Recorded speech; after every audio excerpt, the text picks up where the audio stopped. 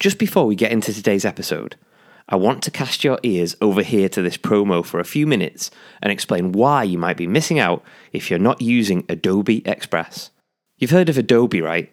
The chaps that brought you Illustrator, InDesign, and who hasn't been asked, has this been photoshopped? Adobe is a household name. But have you heard of Adobe Express? I hadn't until the back end of last year, and then, well, I did. Now, I'm not saying that in a few years' time people will be asking you, where were you when you discovered Adobe Express? But they may ask why you didn't start using it sooner. Using Adobe Express allows endless opportunities to scale up your creatives and improve your efficiency and productivity as well as anything I've seen or used. Creating and editing all your creative output with more customizable templates than a Rubik's Cube has variations. Well, alright, maybe not 43 quadrillion, but you get the idea. And that is just your basics. Its interoperability between Photoshop and Illustrator is a bit of a game changer for workflow management, linking all your assets together. Make changes in one place and boom, all your assets are updated. If you don't want to miss out on any of this, use one of the links in the show notes that will take you to a free trial of Adobe Express. Or why not supersize it and trial the complete Adobe Creative Cloud package, which includes Adobe Express as you'd imagine. Oh yeah, bonus point. If you're already a Creative Cloud user, Adobe Express is right there waiting for you. Now let's do it. And we'll need that sort of money if we're going to go and really put a dent in carbon in the construction sector. So what's the best way of doing that? And let's get creative with humans that sit in bigger organizations and smaller organizations to make something work.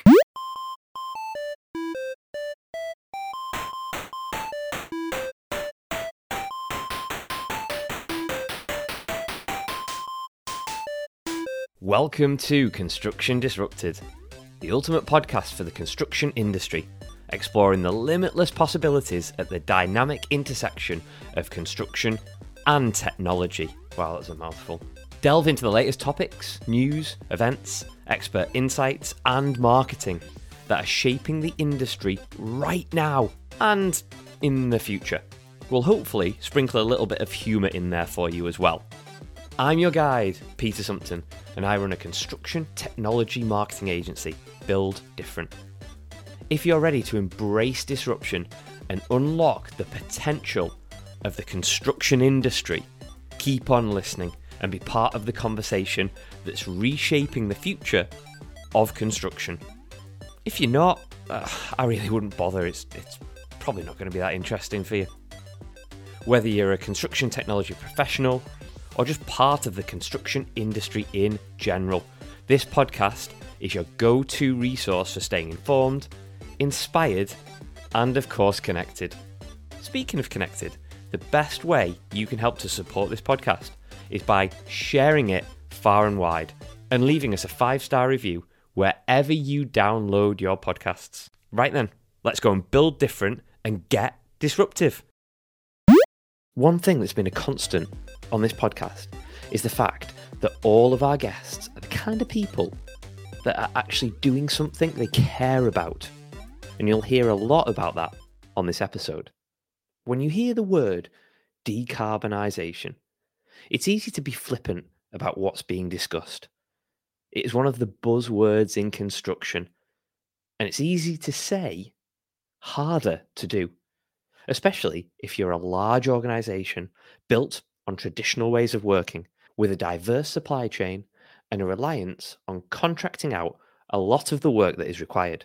But how does the sector navigate the path from mere and sometimes overinflated environmental claims to genuine, effective strategies that change the way in which construction goes about its business? To understand this and gain an insight into the current state of play, we'll look to shed some light on what it truly takes to construct buildings with minimal environmental impact, or at least look to sustainable methods of building that are less reliant on the planet's finite resources.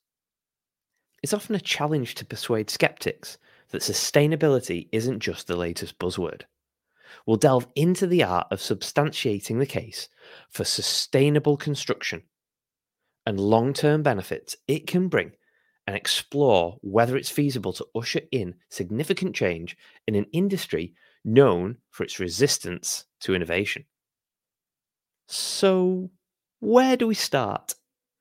Innovating new products, reimagining design, educating the workforce, upgrading equipment, streamlining logistics, tackling the existing building stock, or embracing novel construction methods. It's a long list, and there may not be one simple answer, one universal agreed upon solution. Let's see where we get to, shall we? Our guest today is Tom Robinson, founder of Adaptivate, with a vision to consolidate the company as the world's leader in the development and global deployment of carbon negative building products. A former builder, a planet centric system thinker, and an industrialist whose belief is that industrial businesses can do both planetary good and economically well. But how did he get to this point? Oddly enough, it was the book Let My People Go Surfing, The Education of a Reluctant Businessman by the Patagonia founder, Yvonne Chouinard. Apologies for the pronunciation there. Which Tom was reading while embracing a simple, minimal, and ecological way of living and traveling the world. Sounds pretty idyllic to me. Tom began his working life as an on-site builder and plasterer before studying for a master's in sustainable architecture. And through his thesis, Tom developed what is known as breatherboard, a carbon negative alternative to plasterboard, followed by other products such as breather plaster. I'm sure we'll touch upon them in a little bit. And now, the pinnacle of his career, being inducted into the Construction Disrupted Hall of Fame. Tom, I'm afraid it's all downhill from here. Welcome. And have I missed anything from that intro? No, Peter, as always, a pleasure to share space with you. Thanks for asking me on. I really admire your unique energy that you put out into our industry. So it's nice to be nice to share some space with you, mate. Thank you. Likewise. So let's dive into this. And there's a couple of stats I'm going to throw your way before we get into any kind of dialogue here. There was a study commissioned by the European Union found that about 53% of green claims, that's over half, on products and services make vague, misleading, or unfounded claims. 40% have absolutely no supporting evidence. Wowzers. And it's not just the small organizations that are trying to blag this. HSBC, Quorn, Unilever, they've been caught flying the false green flag. If we focus solely on construction and the wider built environment here, it accounts for about 38% of global carbon emissions.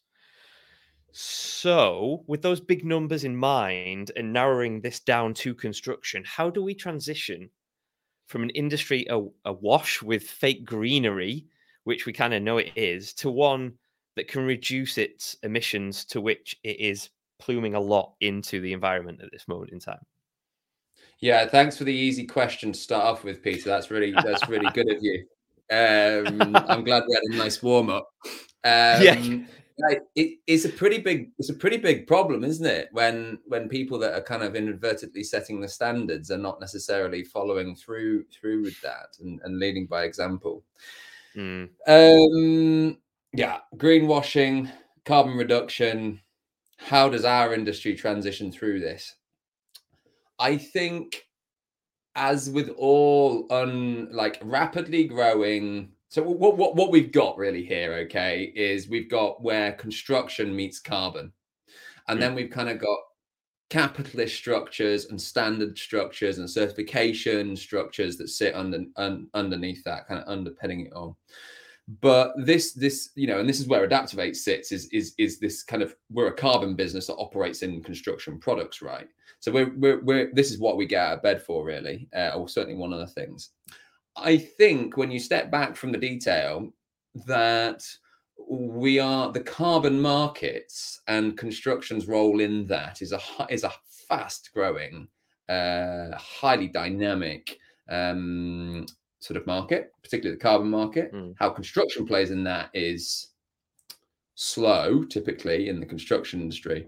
But when you've got something that's kind of rapidly developing, it's quite unregulated. We haven't got a regulation body for this that sits across the world yet. I don't think really. There's the stuff that happens with regards to carbon in Europe, and there's different principles, and then there's EPDs or environmental product declarations or life cycle assessments. But I think with that, you have as it emerges this grey area. And particularly in our industry, I think that grey area is increasingly becoming black and white with things like the introduction of EPDs and the increased awareness of environmental product declarations or life cycle assessments. An EPD is just one measurement, one tool, but life cycle assessments broadly. And I think also the development of whole life cycle assessment. So not just from the cradle to the factory gate, but looking at it in its whole, the cycle of the material through its whole life. And then having that holistic view of the imprint of that thing and the production of it in that place for that market and that waste stream, and the impact that has on the planet holistically, I think is helping. And the move from EPD 15804 from A1 to A2 is also interesting. And I think people are increasingly understanding the potential of that. That's on a product point of view. Then we've got to transfer that into whole building perspective. And there's some great organizations like Materials 2050, One Click, LTA One Click, those sorts of organizations fronted by ARUP, UK Green Building Council, those people that are really leading by that. Not sure how well the government are doing leading that. They seem to be meandering a little bit at the moment, but maybe we'll get into that in a bit more detail in a minute.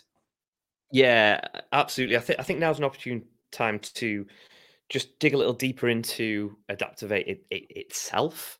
I think it's a really cool story to tell, of which I did a little bit of the intro. So what I'd like you to do is fill in the blanks by way of what is Adaptavate now? What are you doing now? Yeah, so essentially, Adaptavate's purpose is to take CO2 out of the atmosphere, or to stop it from going into the atmosphere, and put carbon into building materials that everyone can use and specify, that are made on industrial processes for international deployment.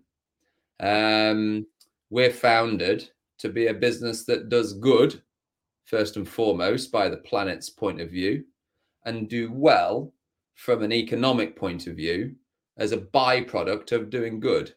And we do this on an industrial scale to produce alternative commodity products, which is wallboard and wallboard plasters and plaster systems is our vehicle for this. And we do this on we do this on an international scale, or beginning to do this on an international scale. So yeah, that's really carbon capture and utilization into building materials is essentially what we do in a nutshell. And that's the thing I really like about how you've developed the organization and the way it's run and your focus. You've got your huge big ambitions, and then you scale it back onto what's happening now. But you're looking at two things. You're looking at the planet, and you're looking at profit as well, because that's what businesses are there to do. That's their main focus. And there's not many organizations, I know they said get away with it, but that isn't true. There's not many organizations that are as bold and brash to say, yeah, we are looking to make some money, but we're going to do it in the way that we want to, and that is right for us to do. It's either one or the other, but you're combining the two, and rightly so.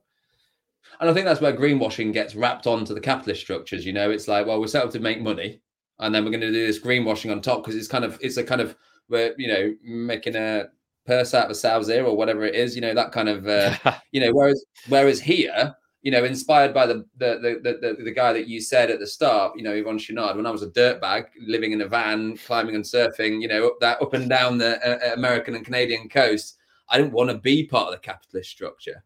I was inspired by Yvon Chouinard, the founder of Patagonia, to actually think about how businesses can be a force for good and do well as a byproduct.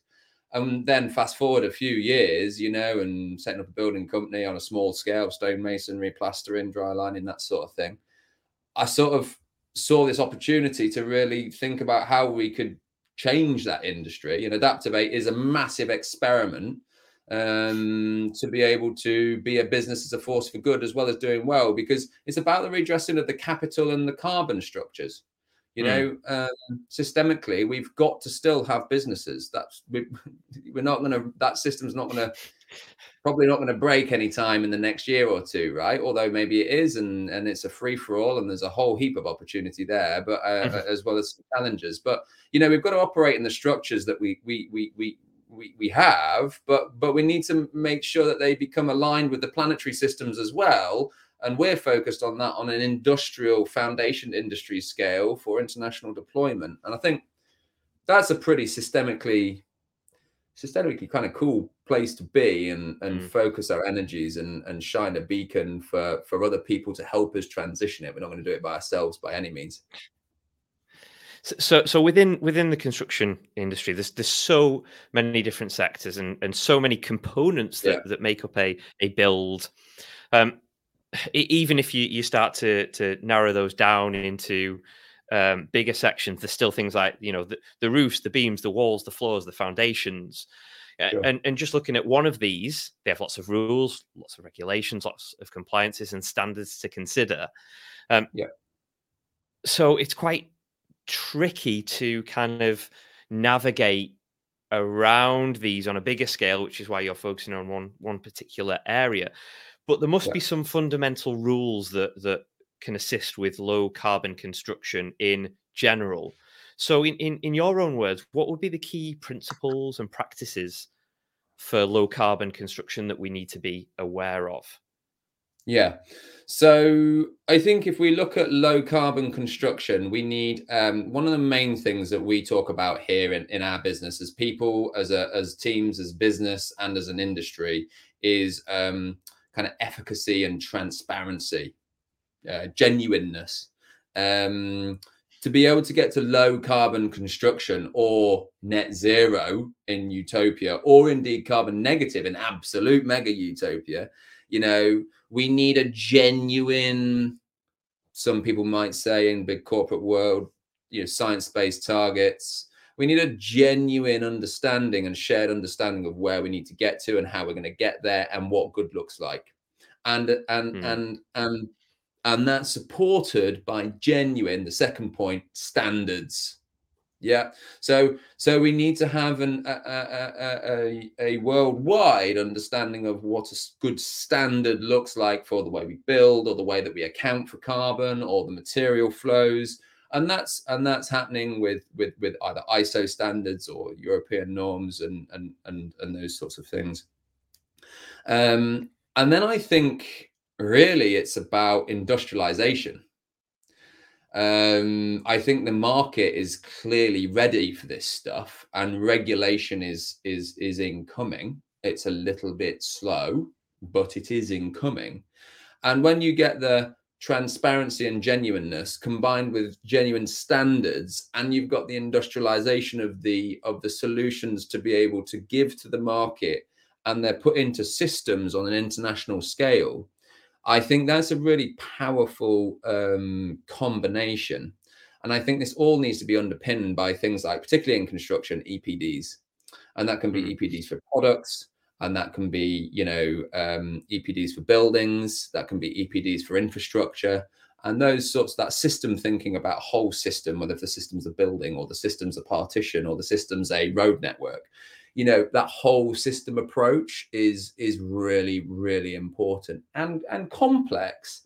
But hey, we're doing pretty complex things here. You branch into AI and you bring AI into carbon. I mean, that's a really cool area. Maybe we'll get into some trends later. But I think it's really underpinned by those three things and then EPDs. Right. So you've hit on something there, that they're kind of broader scale elements. And on a previous podcast with Fiona Graham from PayApps, we were talking about how construction, along with agriculture and mining, is quite Yeah. traditional and reluctant to change. And you've probably seen that firsthand, being on the tools and all that kind of stuff. So when it comes to decarbonisation, it may feel like we're pushing a very heavy lump of coal up a really smoky hill. Is it even possible on the scales we're talking about?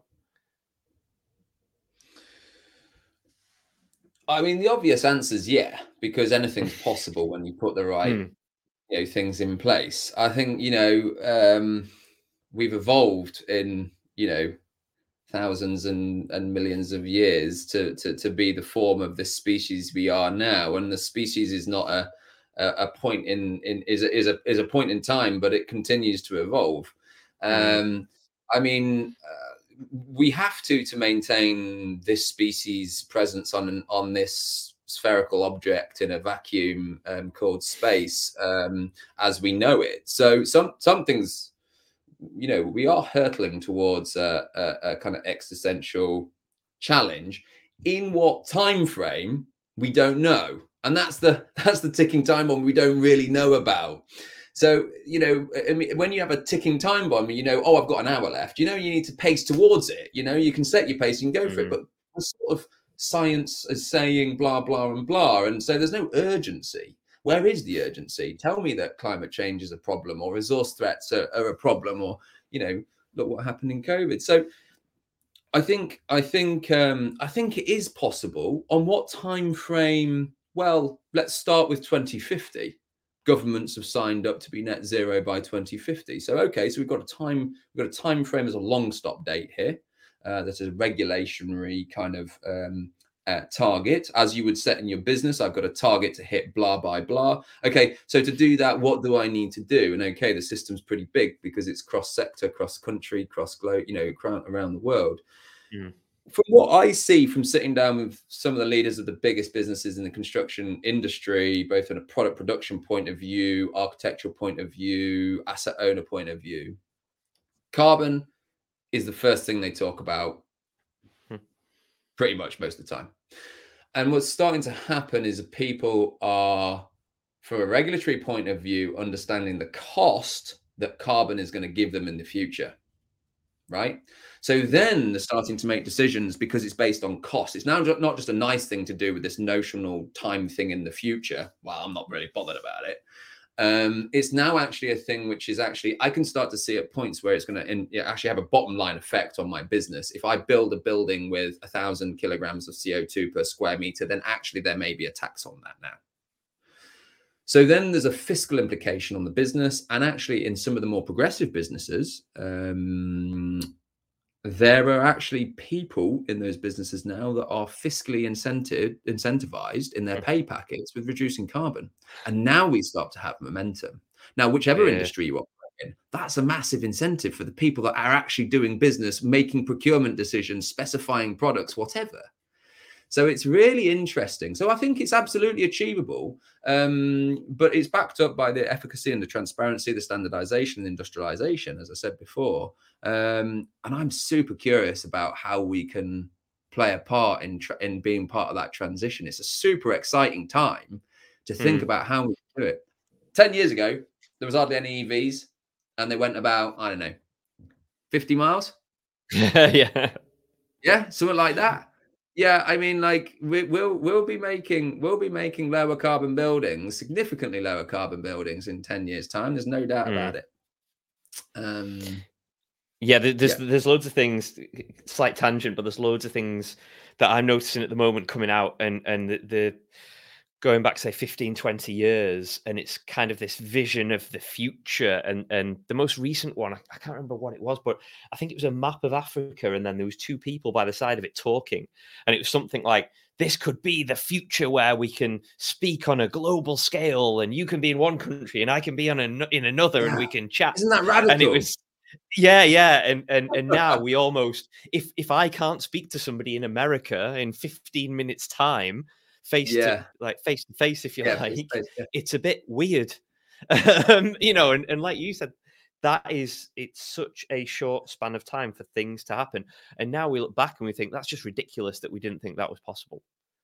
I think the construction industry is a bit slower to change than normal, right? But I mean, Mm.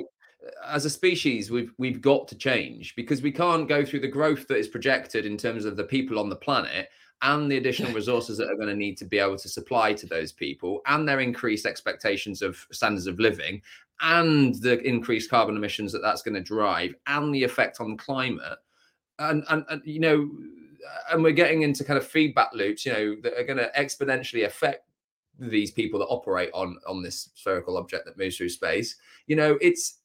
It's going to affect my children quite significantly. They'll be living in a different world. But I think there's a really exciting opportunity here to think about how we did, and learnings from COVID were really significant. Hey, how we can come together as one species to be able to kind of adapt to innovate. I mean, someone should make a business name about adaptation and innovation, shouldn't they? Like, and put it together. Never gonna But work. like, it's amazing how a species can come together to adapt towards a challenge. It's just on what time frame do we need to do it. COVID was like tomorrow. Climate change is like 30 years, 40 years. Well, it's actually closer than that, really, isn't it?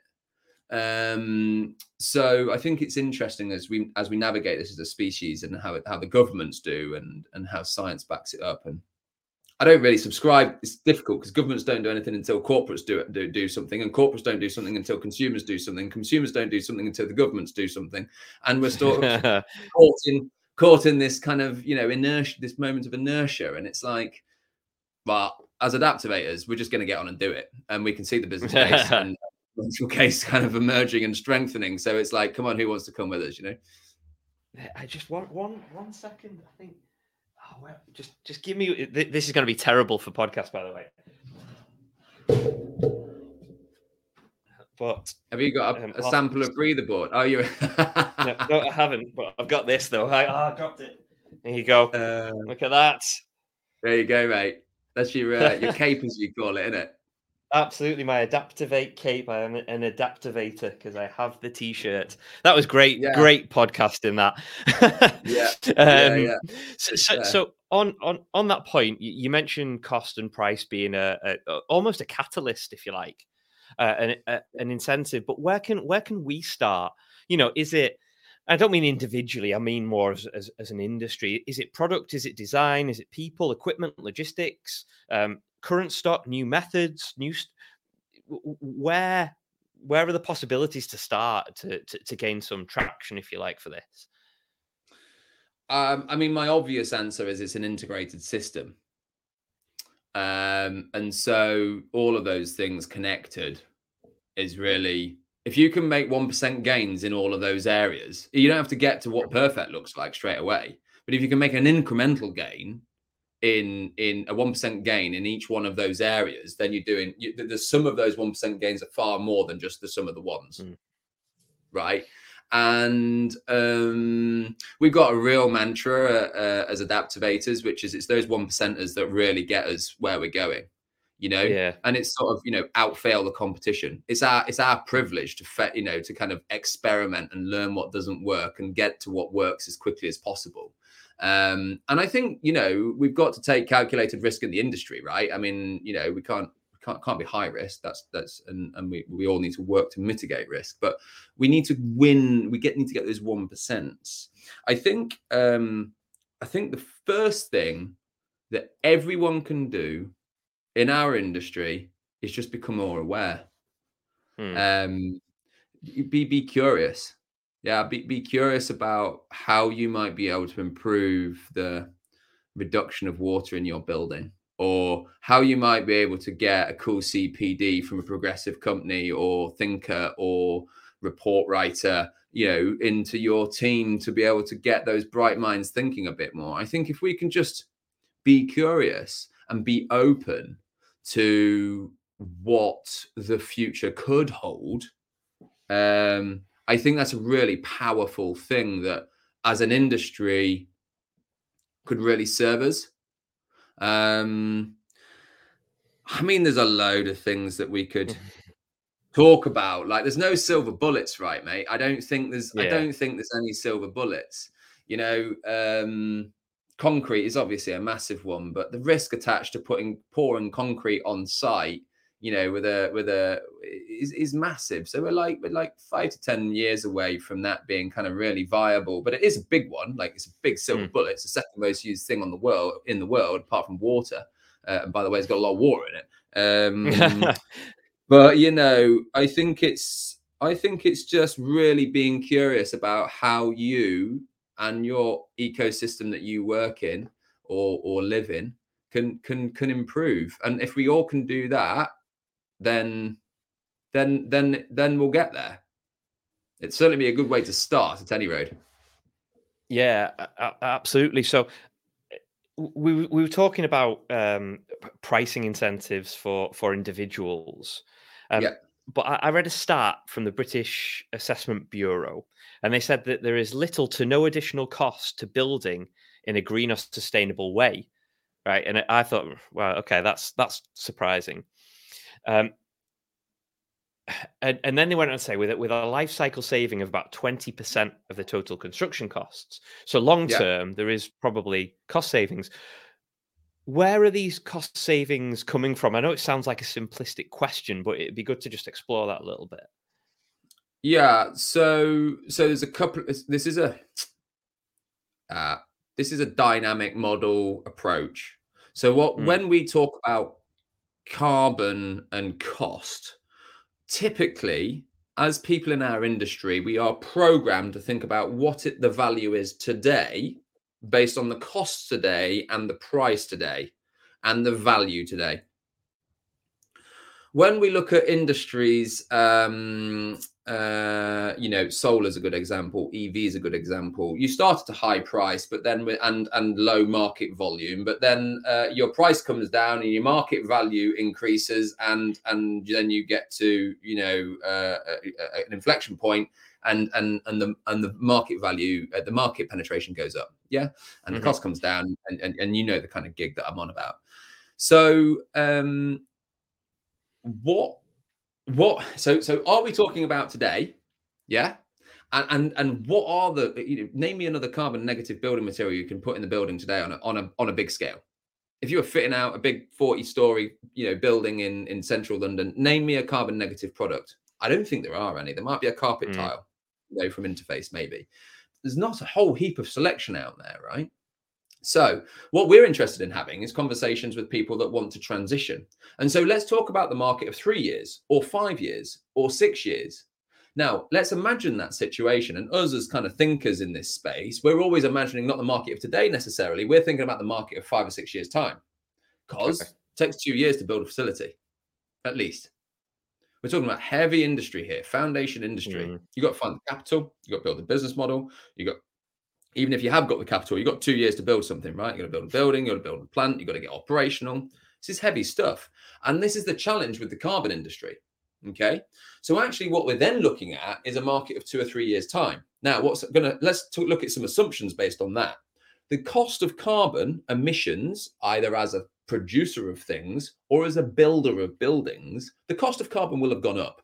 So the direct cost on your bottom line of carbon will be more impactful to your business case. Therefore, it will be squeezing your margins, whatever they look like. The other thing is that the prevalence of solutions in the market that tangibly reduce carbon for those people that have an increasing pressure are limited. Okay, so now there's a race, as we are seeing, for low carbon and carbon neutral and carbon negative solutions. So then, because there's a low volume of them and there's a high demand for them, the price in comparison to the commodity products, frankly, is academic. And then what we start to see is, okay, well, there's only I'm only producing 3 million meters squared, 3 million meters squared. From my production facility in this notional point in time, 3 years forward. Well, okay, I've got purchase orders at the moment for 7 million meters squared. I'm sorry, I can't sell it all to you. We aren't producing enough. Yeah, this is not an app that we can just turn the tap on overnight. You know, it's not just more people.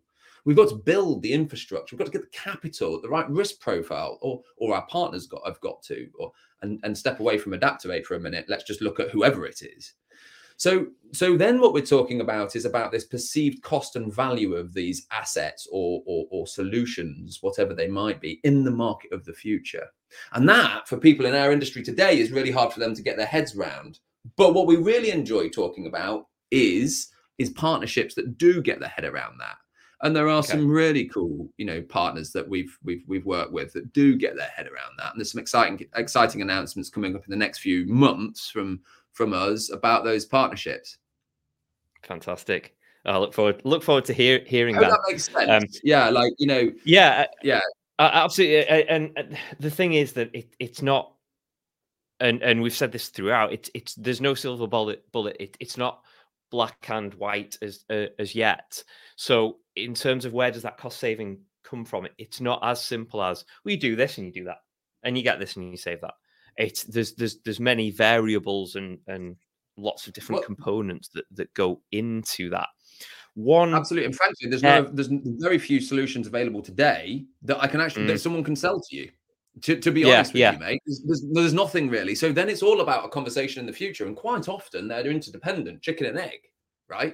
So a lot of these low carbon solutions, because the bigger industries are not, the bigger companies have not really developed those solutions, right? So it's businesses like ours that are coming into the market whereby we're saying, okay, so let's imagine a situation in 2 or 3 years' time, and let's look at that and what the price of everything looks like in comparison to the incumbent or the commodity, and let's look at the price of carbon and what that might cost you, and let's, so it's a bit more. I'm not dodging the question, but ultimately our solutions will be the same price as commodities in the future. Absolutely. When that is, probably within 5 to 7 years, something like that. Yeah, absolutely. But getting there is the interesting route. Yeah, for sure. One thing that kind of strikes me with that when it comes to commoditization as such, and like you say, we're years away from that, from what you create and produce and where you're going, is that when it starts to become a commodity and price is very competitive, then it starts to, or potentially, particularly within construction, we view the lowest cost as the cost we want because it's cheaper and there's more profit in it. Is there a potential, or is there the concern or worry that when it starts to become commoditized, bigger organizations can get involved and they're probably doing it already a bit, but they start to bring products to the market that aren't as carbon negative, carbon neutral, environmentally friendly, but they're cheaper and they look to certain people, they look similar, or to have those environmental credentials where they don't really. Is that a possibility? Because that's a bit of a worry there, really.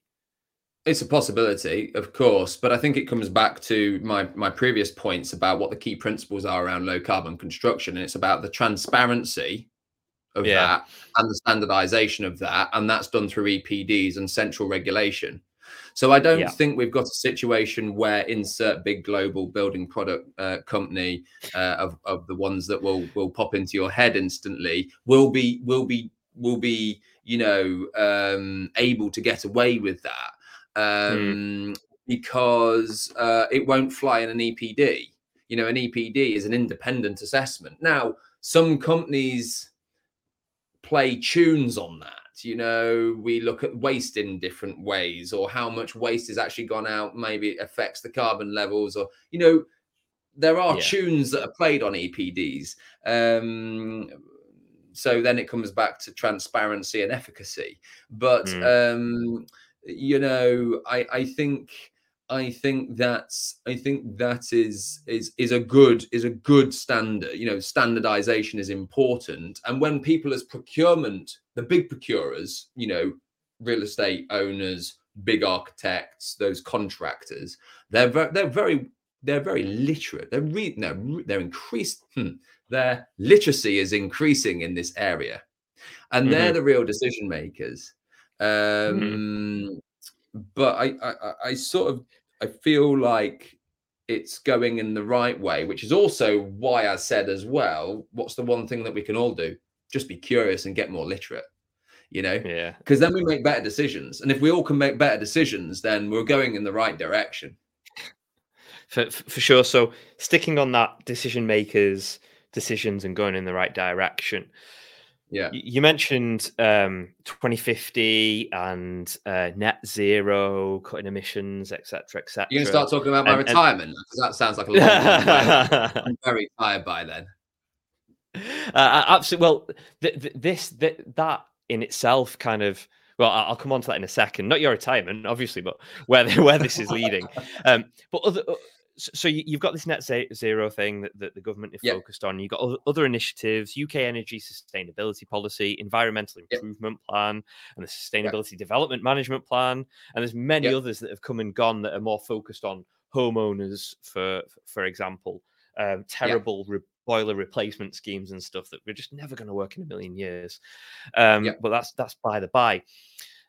So do you think the government is is doing enough right now? Or is there a better way to help and support the industry? Our government, let's start with our government's doing enough. Majority of governments have signed up to be net zero by 2050. We're going to tread a path towards that where we, either hit those key milestones or don't hit those key milestones. I'm surprised. I'm consistently surprised by when I sit around tables with biggest building product manufacturers in the world, and their carbon zero roadmaps are, let's just say, increasing in detail of how they're going to get there. They've said they're going to get there, but not quite sure how all that hangs together. And I think governments are a little bit the same. If we actually just look at the UK government, or the UK, actually, we're actually doing better than a lot of other countries. One of the better ones in the world. Is it good enough? No. Is it a reason to take the foot off the gas? Absolutely not. Is this a missed opportunity to take all this bright information that's come out of our universities and then commercialize it at a time where we are post-Brexit in a really challenging economic situation where actually there isn't a trade-off between green and growth? You can do both things really well, and you could be a global leader in that. There is absolutely a missed opportunity here. Is it really hard to have a conservative government, and I'm not necessarily making a political allegiance here to any political party, but a government that has sort of announced and retracted and announced and retracted on popularism? That's absolutely very difficult for business planning. And people planning, and that's very challenging. But it has been a very challenging few years. So can we give them a break? Probably not. I think that the government needs to be more stable in their approach to carbon. I think a carbon needs to go on the same timeframes as things like defence. Okay, they are not actually part of government that's in power at that time. I think carbon needs to go on the longer term thinking and strategy of a government's systems and frameworks. And I think then we can have long-term systems thinking towards carbon and economy that is actually more robust for that government society, and if all governments can do that, then collectively society benefits. But one of the things I really am very passionate about, one of them, apart from surfing and climbing, is the fact that I'm fed up with this green versus growth thing. It's an absolute farce. And actually, the government, whichever one it is, needs to recognise that it's both, and there's a real opportunity. And I think the rhetoric around that being one or the other is a broken system. Adaptivate plays in where green and growth is one and the same thing. And and that's the thing, isn't it? That you're living and breathing it, and there isn't much of an argument against that. There's loads of arguments against where there isn't the detail behind something, or the facts and figures behind it, or the Sure. visibility behind it. But when Sure. somebody's living and breathing it and doing it, it is very difficult to say that thing that you're doing right now is impossible. What, the thing that I'm doing is impossible? Why am I doing it then? Yeah. And yeah, that's why we all love you, Tom, because you're actually doing it. Well, and I think, look, Yeah. we need to find more examples, and there are out there, and strength comes in numbers, and we are greater than the sum of our parts. And we haven't got a silver bullet here, Peter, as you know. Adaptivate is not the solution. I think when I set this up, I really just want to create an example. The business to create an example of how a builder can go and build a business that can be a business of the future in a tough foundation industry that can create impact as its main metric and economic profit as a byproduct of that. Inspired by that surfer that went and built Patagonia, Yvon Chouinard, that did it in the clothing industry. Can we do that on the foundation industries? Because they are the main contributor to our CO2 emissions. They are the main contributor to GDP, and there's a massive skills gap. It's not a sexy industry to be in, and really, I want to champion that. That bringing together. That's why we're part of, funded by the government, and we've been part of the foundation industries, funding call. Really interesting meetings with government and academia and foundation industry leaders in cement, steel, glass, whatever, plasterboard. We've got to come together and get more examples into the real world. That's what we've got to do. Yeah, absolutely. And I think it's important to point out that, where you started, we alluded to it in the intro, but you started in like a shed, basically. Only a year ago, mate. Unit 10. and that's what I mean. It's not just you set up this company and you got a huge manufacturing facility and there's 50 people in the organization and you're churning out products left, right, and center, and it's all done and dusted. This is heart and soul, foundational, build it from the ground up stuff. And that's what makes it a fantastic case study and an important one at that, as an example of what can be done. But with that in mind, let's take this builder that decides to do something in a shed, in a non-sexy industry, and talk a bit about the future. So on the podcast, we like disruption, and we like talking about it and innovations that come through. And there's loads from biodiversity to smart buildings and low carbon or carbon negative materials. So all that being said, what is exciting you in emerging trends in low carbon right now?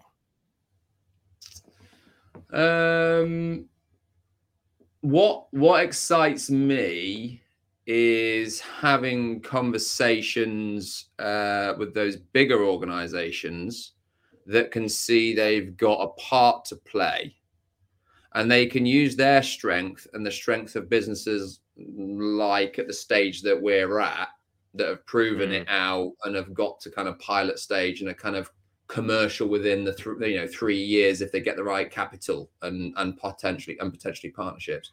But when it's those partnerships that really inspire me, and I think there's because that's where we can have real impact. I think it's really, really difficult for businesses like us to get access to the tens and hundreds of millions that are going to be needed to scale this in the time that we need. Now, I would love to reel off a load of examples of businesses that have done that, and there are a few in Carbfix are doing really well. They're not in the construction industry per se. They're in they take CO2 and they squirrel it under the ground in in Iceland. There's some great companies in the States that are getting access to quite a bit of capital in the construction industry. But, you know, here in Europe, we struggle with that access to capital for some reason. I think it possibly is because we're a bit more conservative on valuation. So therefore, it's harder to get the capital in for this hardware, big industrial process stuff. While it's being privately listed companies, different for publicly listed companies. But yeah, I think, but there's loads of cool stuff, you know, like, you know, to kind of name check some friends that are in the industry, you know, Indie Nature up in Scotland, you know, natural fiber insulation, got a mill going. They're getting it into the market. You know, that's awesome. Mycore, you know, mycelium, myco-based insulation. You know, how do we scale those things? You know, I love Concrete for Change and what Sid Porfala's doing at Concrete for Change. You've got low carbon materials. You've got there's loads and loads. Solida, you know, there's loads. Ecolock. There's loads of people that are doing great things, and that's just the ones that come off the top of my head. That's super inspiring. What I think is, though, if I'm looking at it from how do we really make this happen? We need to get access to the kind of capital that the government and Tata Steel have just put into the plant down in South Wales, which is 500 million to go from, you know, old steel making to electric arc steel making. And we'll need that sort of money if we're going to go and really put a dent in carbon in the construction sector. So what's the best way of doing that? And let's get creative with humans that sit in bigger organizations and smaller organizations to make something work. Impact first, profit as a byproduct. For sure. I'm glad you mentioned Mycore. I've got Olivia coming on the podcast in a few episodes, episode 22, I think, of which this is going to be episode 20. So although we're going to have Christmas in between, of which we'll have a week's break, it's in a couple of weeks' time, which is pretty cool. So that's great. Good plug there. Thanks, Tom. There's loads of them, mate, isn't there? I mean, you know, you get around the industry and see all the, you know, you're curious, you know, and energetic, and you see them. You know, you could reel off a load more names in the industry.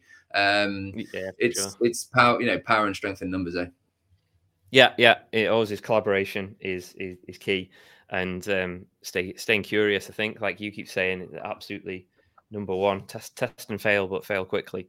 That's the key. Tom, I'm going to wrap this up now because if I don't, we're going to end up chatting, and it's going to be like beer time or something like that. So it is Friday afternoon. Gonna have to wrap it up. So Tom, thank you so much for coming out. It's been an absolute pleasure talking to you. You've just got a wonderful way with words, particularly when you're talking about the planet and us as humans, and the way you describe that is fantastic. So once again, thank you so much for coming on. No, thank you, and thanks for for inviting me on, and for us to speak about Adaptivate.